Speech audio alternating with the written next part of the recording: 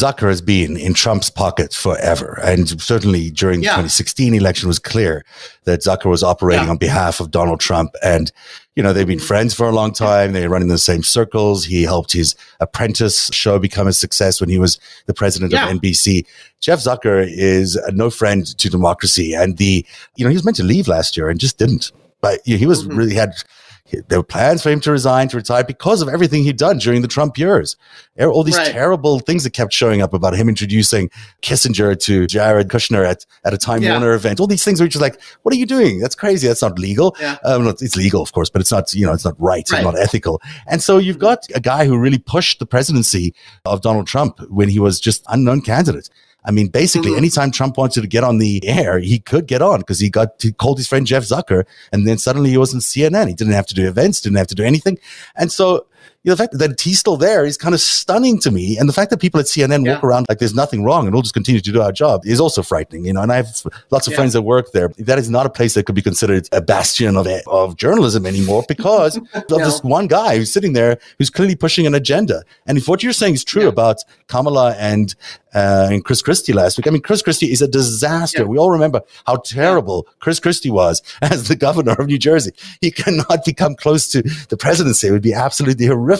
But you know what? I will say on the flip side of that, though, he's supposed to be on this rehabilitation tour for the GOP. Yeah. If the GOP, which I honestly don't think this, but if they believe Chris Christie is their guy, fucking bring it, because he doesn't have the charisma. As much as I don't like Donald Trump, Trump has charisma. Chris Christie does not have that charisma. No. I think they would be more likely to put up somebody like Ron DeSantis or Trump himself, which I don't think it's going to be Trump. It might be, but I don't think it will be. I think it'll be one of these new, whether it's Youngkin or DeSantis. I think they don't need Trump anymore. They've got their train to fascism, and we can take it from here type thing. And I don't know if it's just because Christie has his book out and he's on this big tour that he's getting all this attention, but I know he wants to kind of reframe the Republican Party, and it's like, dude, if it's you, go for it, because no one likes you. Well, he did the whole thing without even talking about conspiracy theories, without even mentioning Fox News. Yeah. That's his entire expose of he conspiracy. Doesn't watch it. He doesn't watch it. How full of shit is he? Yeah, doesn't watch Tucker. Died to get on Tucker. Now, I think it's going to be Hawley. I mean, Hawley could be another interesting person that they run into. Yes, it could be Hawley too. And that kind of stuff just scares me because he is just weird. And, he can't, I don't know, it's hard to trust that guy. But, Christie's, as someone is saying on chat now on Twitter, that he's out to sell his books. Of course, he's out to sell his books, out to make money. They're all out to make money. But while they're doing it, they're destroying democracy. I mean, that thing with Kevin McCarthy last night. I mean, what is wrong with you, dude? You're going to speak for 8 hours to deprive people of childcare? You're going to speak for 8 hours to deprive people of broadband? Like, what is wrong with you? Like, how do you get to the point where you don't feel like you can give kids childcare? And you'd rather just stand in there and talk for 8 hours to stop childcare from happening. He's not computing the impact of all of this. And really, it was just grandstanding because of what happened the day before. Yeah, and I think it's also, Mark Meadows basically said, we want to make Trump the Speaker of the House, and won't that make Nancy Pelosi crazy?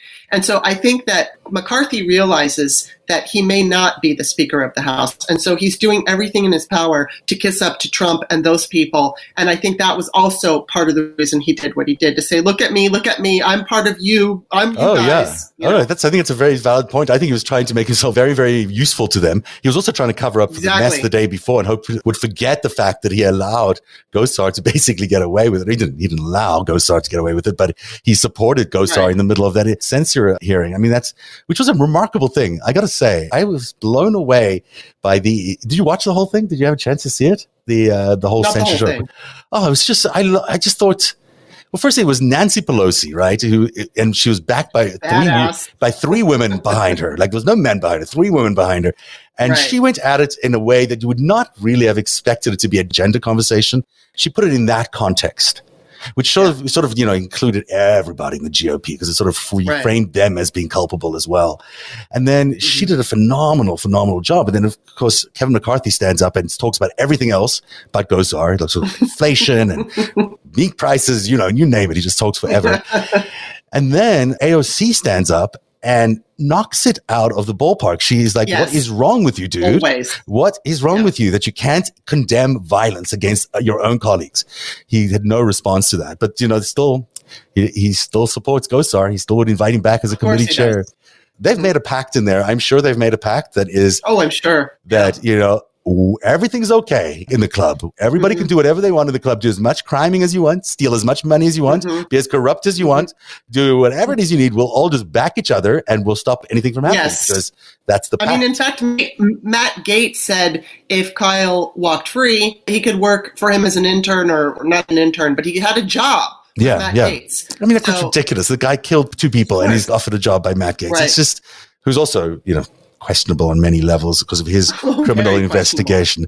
There is so much on this chat, I can't actually see them anymore because they're running off the screen. But people are saying maybe they'll pick Liz Cheney. Maybe they will pick Liz Cheney. Terrifying if they do, really. Oh, that would be interesting, though. it would. Look, I think she's been amazing. As far as I can have a crush on a Republican, this would be a crush that I have on a Republican. Because it's amazing. Well, I mean, I don't believe. Yeah, it's amazing. I don't agree with anything which she does except for this. Yes, her policies. Otherwise, you have to. I mean, she's lovely on this stuff, and horrible. She's been very supportive. But every single other policy that she supports is horrific. Yeah. So before we all, say, isn't she wonderful about absolutely everything, we should consider the fact that maybe Liz Cheney is not sound on her policies. So we're going to do a poll. It's a very interesting question I'm asking people tonight. Okay. Is Kyle Rittenhouse guilty or not guilty from your perspective? Now, we won't even be able to tell if other people are voting in this because it'll stay at 100% because I'm sure no one's going to say not guilty. I might even try I might push not guilty to see if that changes. So vote away, everybody. You've got until the end of this hour, and then we'll figure out if Narrative's audience agrees with the jury that found Kyle Rittenhouse not guilty today. Kimberly, I don't know very much about you. And I should know a lot about you, but I don't know very much about you. So why don't you tell me a little bit something about you? Like it was like we met sort of in a blind date last time. So now I want to hear more about you. Okay. Well, just real quick, I used to be an actress. I was on Days of Our Lives for 7 years. Now I had a small role. I had a role of a police officer. First I was a model, then I was a model, then I was a reporter, and then I was a police officer, and the police officer stuck. And so I did that. I didn't work all the time, but I had... It sounds like you had a lot of roles, though. Well, on that show, because it's funny because consistency on soaps just isn't there. So wait, they would use the same person would not be the same character. It would be the same actress playing different roles. Right. It was the same actress. I was the same. So it was like, I think I got hired in December. Yeah. I think it was 95 when I first was on. The next time I was hired was sometime that following spring. So I was a model first, then I was a model again. And then I think like maybe 7 or 8 months later, I was hired as a reporter. And then they hired me at some point later as a police officer, which then I got hired more often because I was part of the police force, but I didn't work all the time. But I was an actor and I did a little bit here and a little bit there. And then I basically decided I didn't want to do that anymore. I studied and I acted for about 10 years. Then I went into outside sales and I did that for about 10 years. I sold giftware, industrial chemicals. But I want to go back to the Days of Our Lives, you said? Was that the show? Yes. I love that show. I miss those kinds of soaps. Me too. I really do. They were great. They just said something about that whole era of television. It was really difficult to get on those shows. That was not an easy job to get, as far as I know, because those were the kind of jobs that would be consistent. Yeah, the way it happened was I was in an acting studio, and basically I had a 2.5-year course. I graduated, and then we continued on to what was called the professional level. We would invite casting directors, and then they would give us scenes, and we would basically just do auditions for those casting directors. So my acting coach knew Fran Bascom, who was the Days of Our Lives casting director, and it was funny because my mother was also an actress, and we were both in that professional level class. So we kept on him. We were fans of Days of Our Lives. We watched it. My mother had actually been an extra on the show. And so we pushed him, and finally he invited Fran and then Ron, who was her assistant. And when they came, they hired everybody on the show, but my mother got the biggest part. She played a maid to Stefano Demira. So she played Eliana the maid to Stephanie, and then I was a cop. And she got enough work that she could get insurance through the Screen Actors Guild, which is a big deal. I didn't get as much work as her. But anyway, so that's basically, we auditioned for them. It was funny, when I went on my audition, I was given sides that it was a storyline from years ago, but I was familiar with it because I had been watching the show since I was 9. So I understood the nuances of that scene, and I was immediately hired. And I was really surprised that they hired me as a model, but they did. And because I wasn't like the skinny little soap opera type. I mean, I'm 6 foot tall. I have big bones. I'm not the typical model. type. I'm not. So I was actually surprised. But I mean, I can see it. I'm going to just say I can see it. But okay, that's just me. Well, I mean, I know that I could play like the beautiful woman roles when I was younger, but again, Hollywood never saw me as a model. So it was funny to me that a soap opera did. And then after I was an outside sales rep, and I mentioned industrial chemicals because it was a fun and interesting and weird job. I worked with primarily like blue collar men, and it was in Los Angeles. And I had a lot of fun and it was great. But eventually I got an idea to write a book about first time sex. Nice. And it took me a while to put it together. It's called The Virgin Diaries. Eventually, my mother and I worked on it together. We put it out in 2010, and then 2010 started my kind of like online experience moving into politics. I went into politics in 2012 because Rush Limbaugh attacked Sandra Fluke for being a slut, 3 days on a show, calling her a slut, demanding to see her sex video because she testified in front of Congress that I think it was like private and religious schools should have birth control on their insurance plans.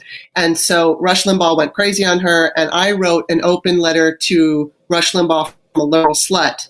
And the guy from Being Liberal, the Facebook page, saw it and put my blog up there, which landed me. I was a blogger, political blogger, I was a feminist, and everything led to right now where I am. So that's and you took on Rush Limbaugh. Wow. Yeah, I mean, I'm always amazed at how the slut shaming, but I'll say anything shaming that the Republican Party did for so many years. That's what they did. They were like, we were so religious and we're so much better than you. And now you look at them and you're like, you're the worst people in the entire world. You're doing like the most criminal, corrupt things you can imagine. It's just, the hypocrisy never ceases to amaze you. Well, that's really interesting. I'm glad you shared that with us. Thank you very much for letting us into the grand history. And you've got 3 books, right? There's a book about the sex, but there's also 2 other books. 4 books. I think I did 4. I have The Virgin Diaries, and then my mom and I worked on that together, and then we worked on, it's called Ain't No Sunshine, Men Reveal the Pain of Heartbreak. So that's stories from men about when they've lost love. And my friend said, that would be a great book because people think men have it easier, and they really don't.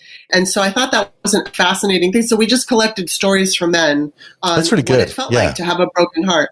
Because men don't have feelings, That's what they say. Right. Well, men aren't allowed to have feelings. It's true. And like women are allowed to have the feelings, but men, when they go through heartbreak, they often feel like they have to keep it inside and they don't have anybody to talk to. And it was fascinating reading the different stories. So we did that one. And then I wrote American Woman, the Pole Dance, American Woman, the Pole Dance, Women in Voting. It's a little bit about me, a little bit about the history of women's rights. And also I wrote it for my younger self who was not politically engaged, because I thought politics weren't interesting to me because I didn't understand how much they affected everything in my life. So I wanted to write a book for me, really, when I was younger. And then the last book that I wrote was Peyton's Choice, which is about a teenager, 17-year-old who chooses to have an abortion. I think it's so, what you're saying there about people not realizing how important politics is to them is so crucial because, every time you go to an election, every time you cast a vote, it actually means so much. Democracy is so powerful and it has such consequences that, not showing up to vote is almost inexcusable. But at times like this, it's so important that people organize and vote and that they do understand and realize how important democracy is to their world. And we are going to talk about Biff and the other thing, BBB, when we come back after this break, because we don't want to talk about how important it is that you elect the right kind of people, because others you don't get all these nice things like broadband and childcare and all those other things. So that is coming up next. Plus, we'll give you the result of our poll here. Is Kyle Rittenhouse really guilty, according to the Narrative audience? That is coming up next. We'll be right back. Hey, everybody. Thank you for supporting Narrative and for supporting our sponsors. I want you to meet the founder of Moink, an 8th-generation farmer who was featured on Shark Tank. Time for breakfast. My name is Lucinda Cramsey. I was born on a farm and raised on a farm, and I'm an 8th-generation farmer. I wanted to give farmers the opportunity to be financially independent outside of big agriculture. You can see why I selected Moink as a sponsor for Narrative. It's good for you and it's good for local farmers. Moink delivers grass-fed and grass-finished beef and lamb, pastured pork and chicken and wild-caught Alaskan salmon direct to your door, helping family farms become financially independent outside of big agriculture. Their animals are raised outdoors, their fish swim wild in the ocean, and Moink meat is free of antibiotics, hormones, sugar, and all the other junk you find prepackaged in the meat aisle. Sign up at moinkbox.com. That's moinkbox.com/narrative to get a year of bacon for free. And then pick what meats you want delivered with your first box. Change what you get each month or cancel anytime. And you don't have to take my word for it. Narrative viewers get so excited about their Moink Box arriving each month, they tweet at me telling me it's Moink Box Day at their house. And keep doing that. I really enjoy those. Moink meat is so delicious. Narrative discerning viewers love it, and I know you will too. Get Moink Box right now. Join the Moink movement today. Go to moinkbox.com/narrative. That's NARATIV, the way we spell narrative, right now. And listeners and viewers to this show get free bacon for a year. That's 1 year of the best bacon you'll ever taste, but for a limited time. Spelled Moinkbox, MOINK, box.com/narrative. That's moinkbox.com/narrative. Moinkbox. There you go. Such nice people. Actually, I really like her. The whole farm thing that she's got is really genuine, and she's done something really amazing. I mean, she's taking on big agriculture, so I'm happy that she's a sponsor on the show. Cool. Yeah, it's a really tough world. Listening to her talk about how farmers have such a hard time, like, making money these days. You know, they're feeding all of us, but they can't really feed themselves. Right. They have all these competition from big agriculture, which is starving them out of business. But anyhow, that's another day. What shall we talk about next? The Build Back Better bill, the BBBB. I mean, what is wrong with Joe? Look, I love Joe Biden. This is not a criticism of Joe Biden, and it's a great plan. It's an amazing plan. I'm glad the House did it today. I think it was remarkable that Nancy Pelosi was able to. I don't know how she does it. I don't know how she whips those votes. She's amazing. But it's kind of amazing. It's out of the blue. Like, she's amazing, And she got it apparently precisely correct. Like, she got the exact number, which is like, wow. That's a lot of people's intentions that you're tracking all the time, you know, and getting right all the time. So good for her for doing that. And the plan itself is amazing. People get lots of good stuff out of it, you know. There's a lot that's in there that's going to really help everyone's lives. I hope. I hope. They keep saying this thing. I think so. The bridges are going to take a little longer to make happen, but I think the childcare credit is going to be a big thing. I mean, that impacts everybody. It takes kids out of poverty. It lifts families out of poverty. It's so important. And some of the other stuff that they're doing is also really powerful. I'm concerned that we're in this sort of like downward spiral on these guys, that there's a thinking that they're going to lose next year. You know, the Republicans are going to take over, and because they've just jerry-rigged the entire thing or gerrymandered the entire election, and that they'll win. And that's possibly true. But it doesn't have to be that way. These are elections, and this is a democratic system, and it's up to the voters of this country to be enthusiastic about who they want to be enthusiastic about, and also to figure out which side are the good guys and which side are the bad guys.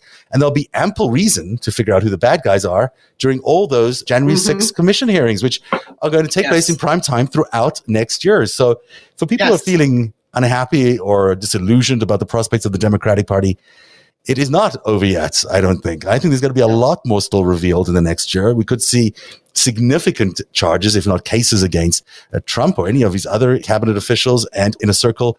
But also the stuff that's coming out about January the 6th, I mean, it was awful. It was everything we thought it was. It was them basically trying to seize ballot papers and sequester them, and then bring in the military in various states and recall the elections and redo the elections. It's everything that we all thought was going on was actually happening, you know, with the help of the Russians and the Chinese and God knows who else we might be conspiring with. So that's really what was going on. I think when that is laid bare in front of the American people, I don't know how easy it's going to be for them to vote for the Republican Party next. I have a problem with these Democrats. I call them Eeyore Democrats. I don't know if you're familiar with Eeyore, but Eeyore is So, I mean, he's a donkey, right? He's a donkey. Right. He's the donkey that is always complaining and never sees the positive. Right. And it's like, look, I talked to Allison Gill of Mueller, She Wrote. Yeah. I asked her about this, and she's like, you know, why not take on a winning attitude? And that's the way I look at it. And it's like, people maybe want to argue, well, I don't want to get my hopes up. And it's like, well, look at it this way. No matter what happens, if we lose, you're going to be disappointed. Yeah. Why take on that disappointment and manifest it? Because we do manifest everything that happens. We have a collective that manifests what is happening right now. And so look, I'm not saying there's no reason to be concerned. There's absolutely reason to be concerned.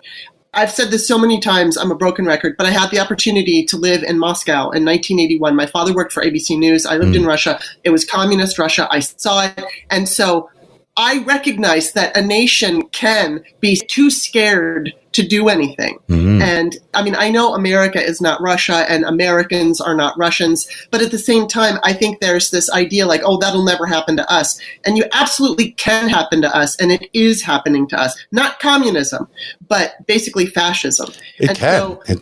Yeah, it absolutely can. And it's happening. I mean, it's not all the way here. We have a Democratic president. We have, Democrats have the majority of power, even though it's a slim majority.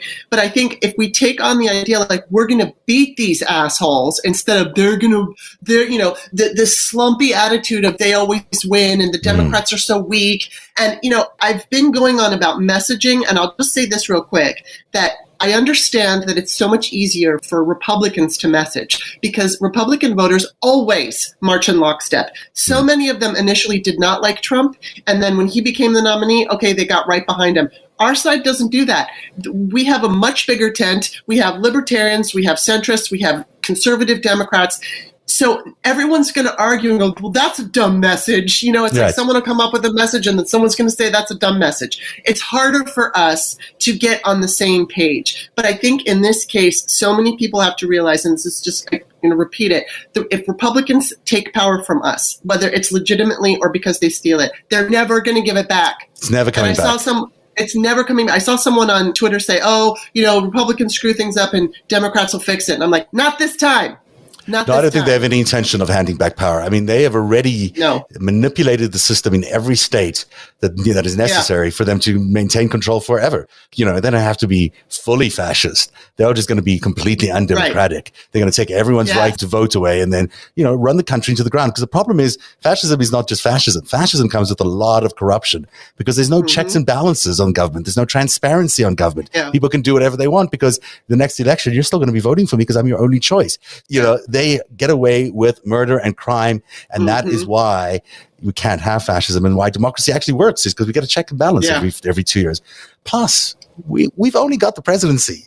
There's all these state houses. If you're a Democrat or someone who wants to run in an election and wants a good fight, those are great fights to have. We should be turning those state houses blue, and we should be making sure that some of those governors turn blue as well when they're up for re-election because we should have the winning message. We do have the winning message. There's no doubt in my mind that we have that. I mean, clearly democracy, freedom, equality, all these things, plus a booming economy as it's been every time a Democratic president has been in power, plus general peace and happiness. Those things are good. That's a good thing to sell. You can easily sell that. It's a lot harder to sell, the Donald Trump era to people, but they shall try.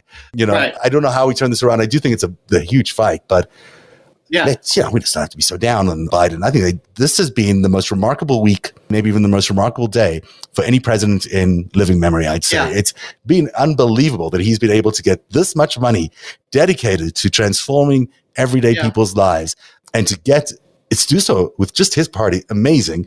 And, what he hasn't done it yet. He's still got to go through the Senate, but it's still, a remarkable achievement that he's coalesced so many different opinions in a party that's such a wide tent, as you point out, and they've been able to bring people together on stuff that's really going to help you and your neighbors. It's really going to help people get insulin. It's really going to help people go to work if they want to go to work because they get childcare. Like these things that are just so vital, and then lifting kids out of poverty so they have food to eat and are happy and they can maybe learn more because they've got food to eat. These are incredible things that he's doing.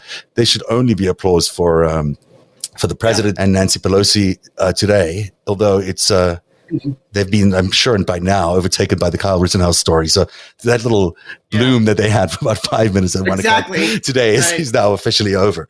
All right, we're 1 minute away.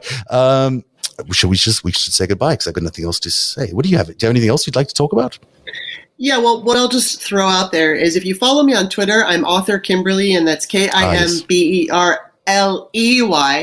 And my pinned tweet, I live in Maryland, and so I wanted to do something for the homeless shelter near me. So I'm trying to collect $1,000. So if you could go to my Twitter page and click on it, you can give $5 or $10. I don't see any of that money. It goes directly to the shelter, and it's a PayPal thing where it's once a month it gets distributed into their account. And one day I've raised about $500 and some dollars.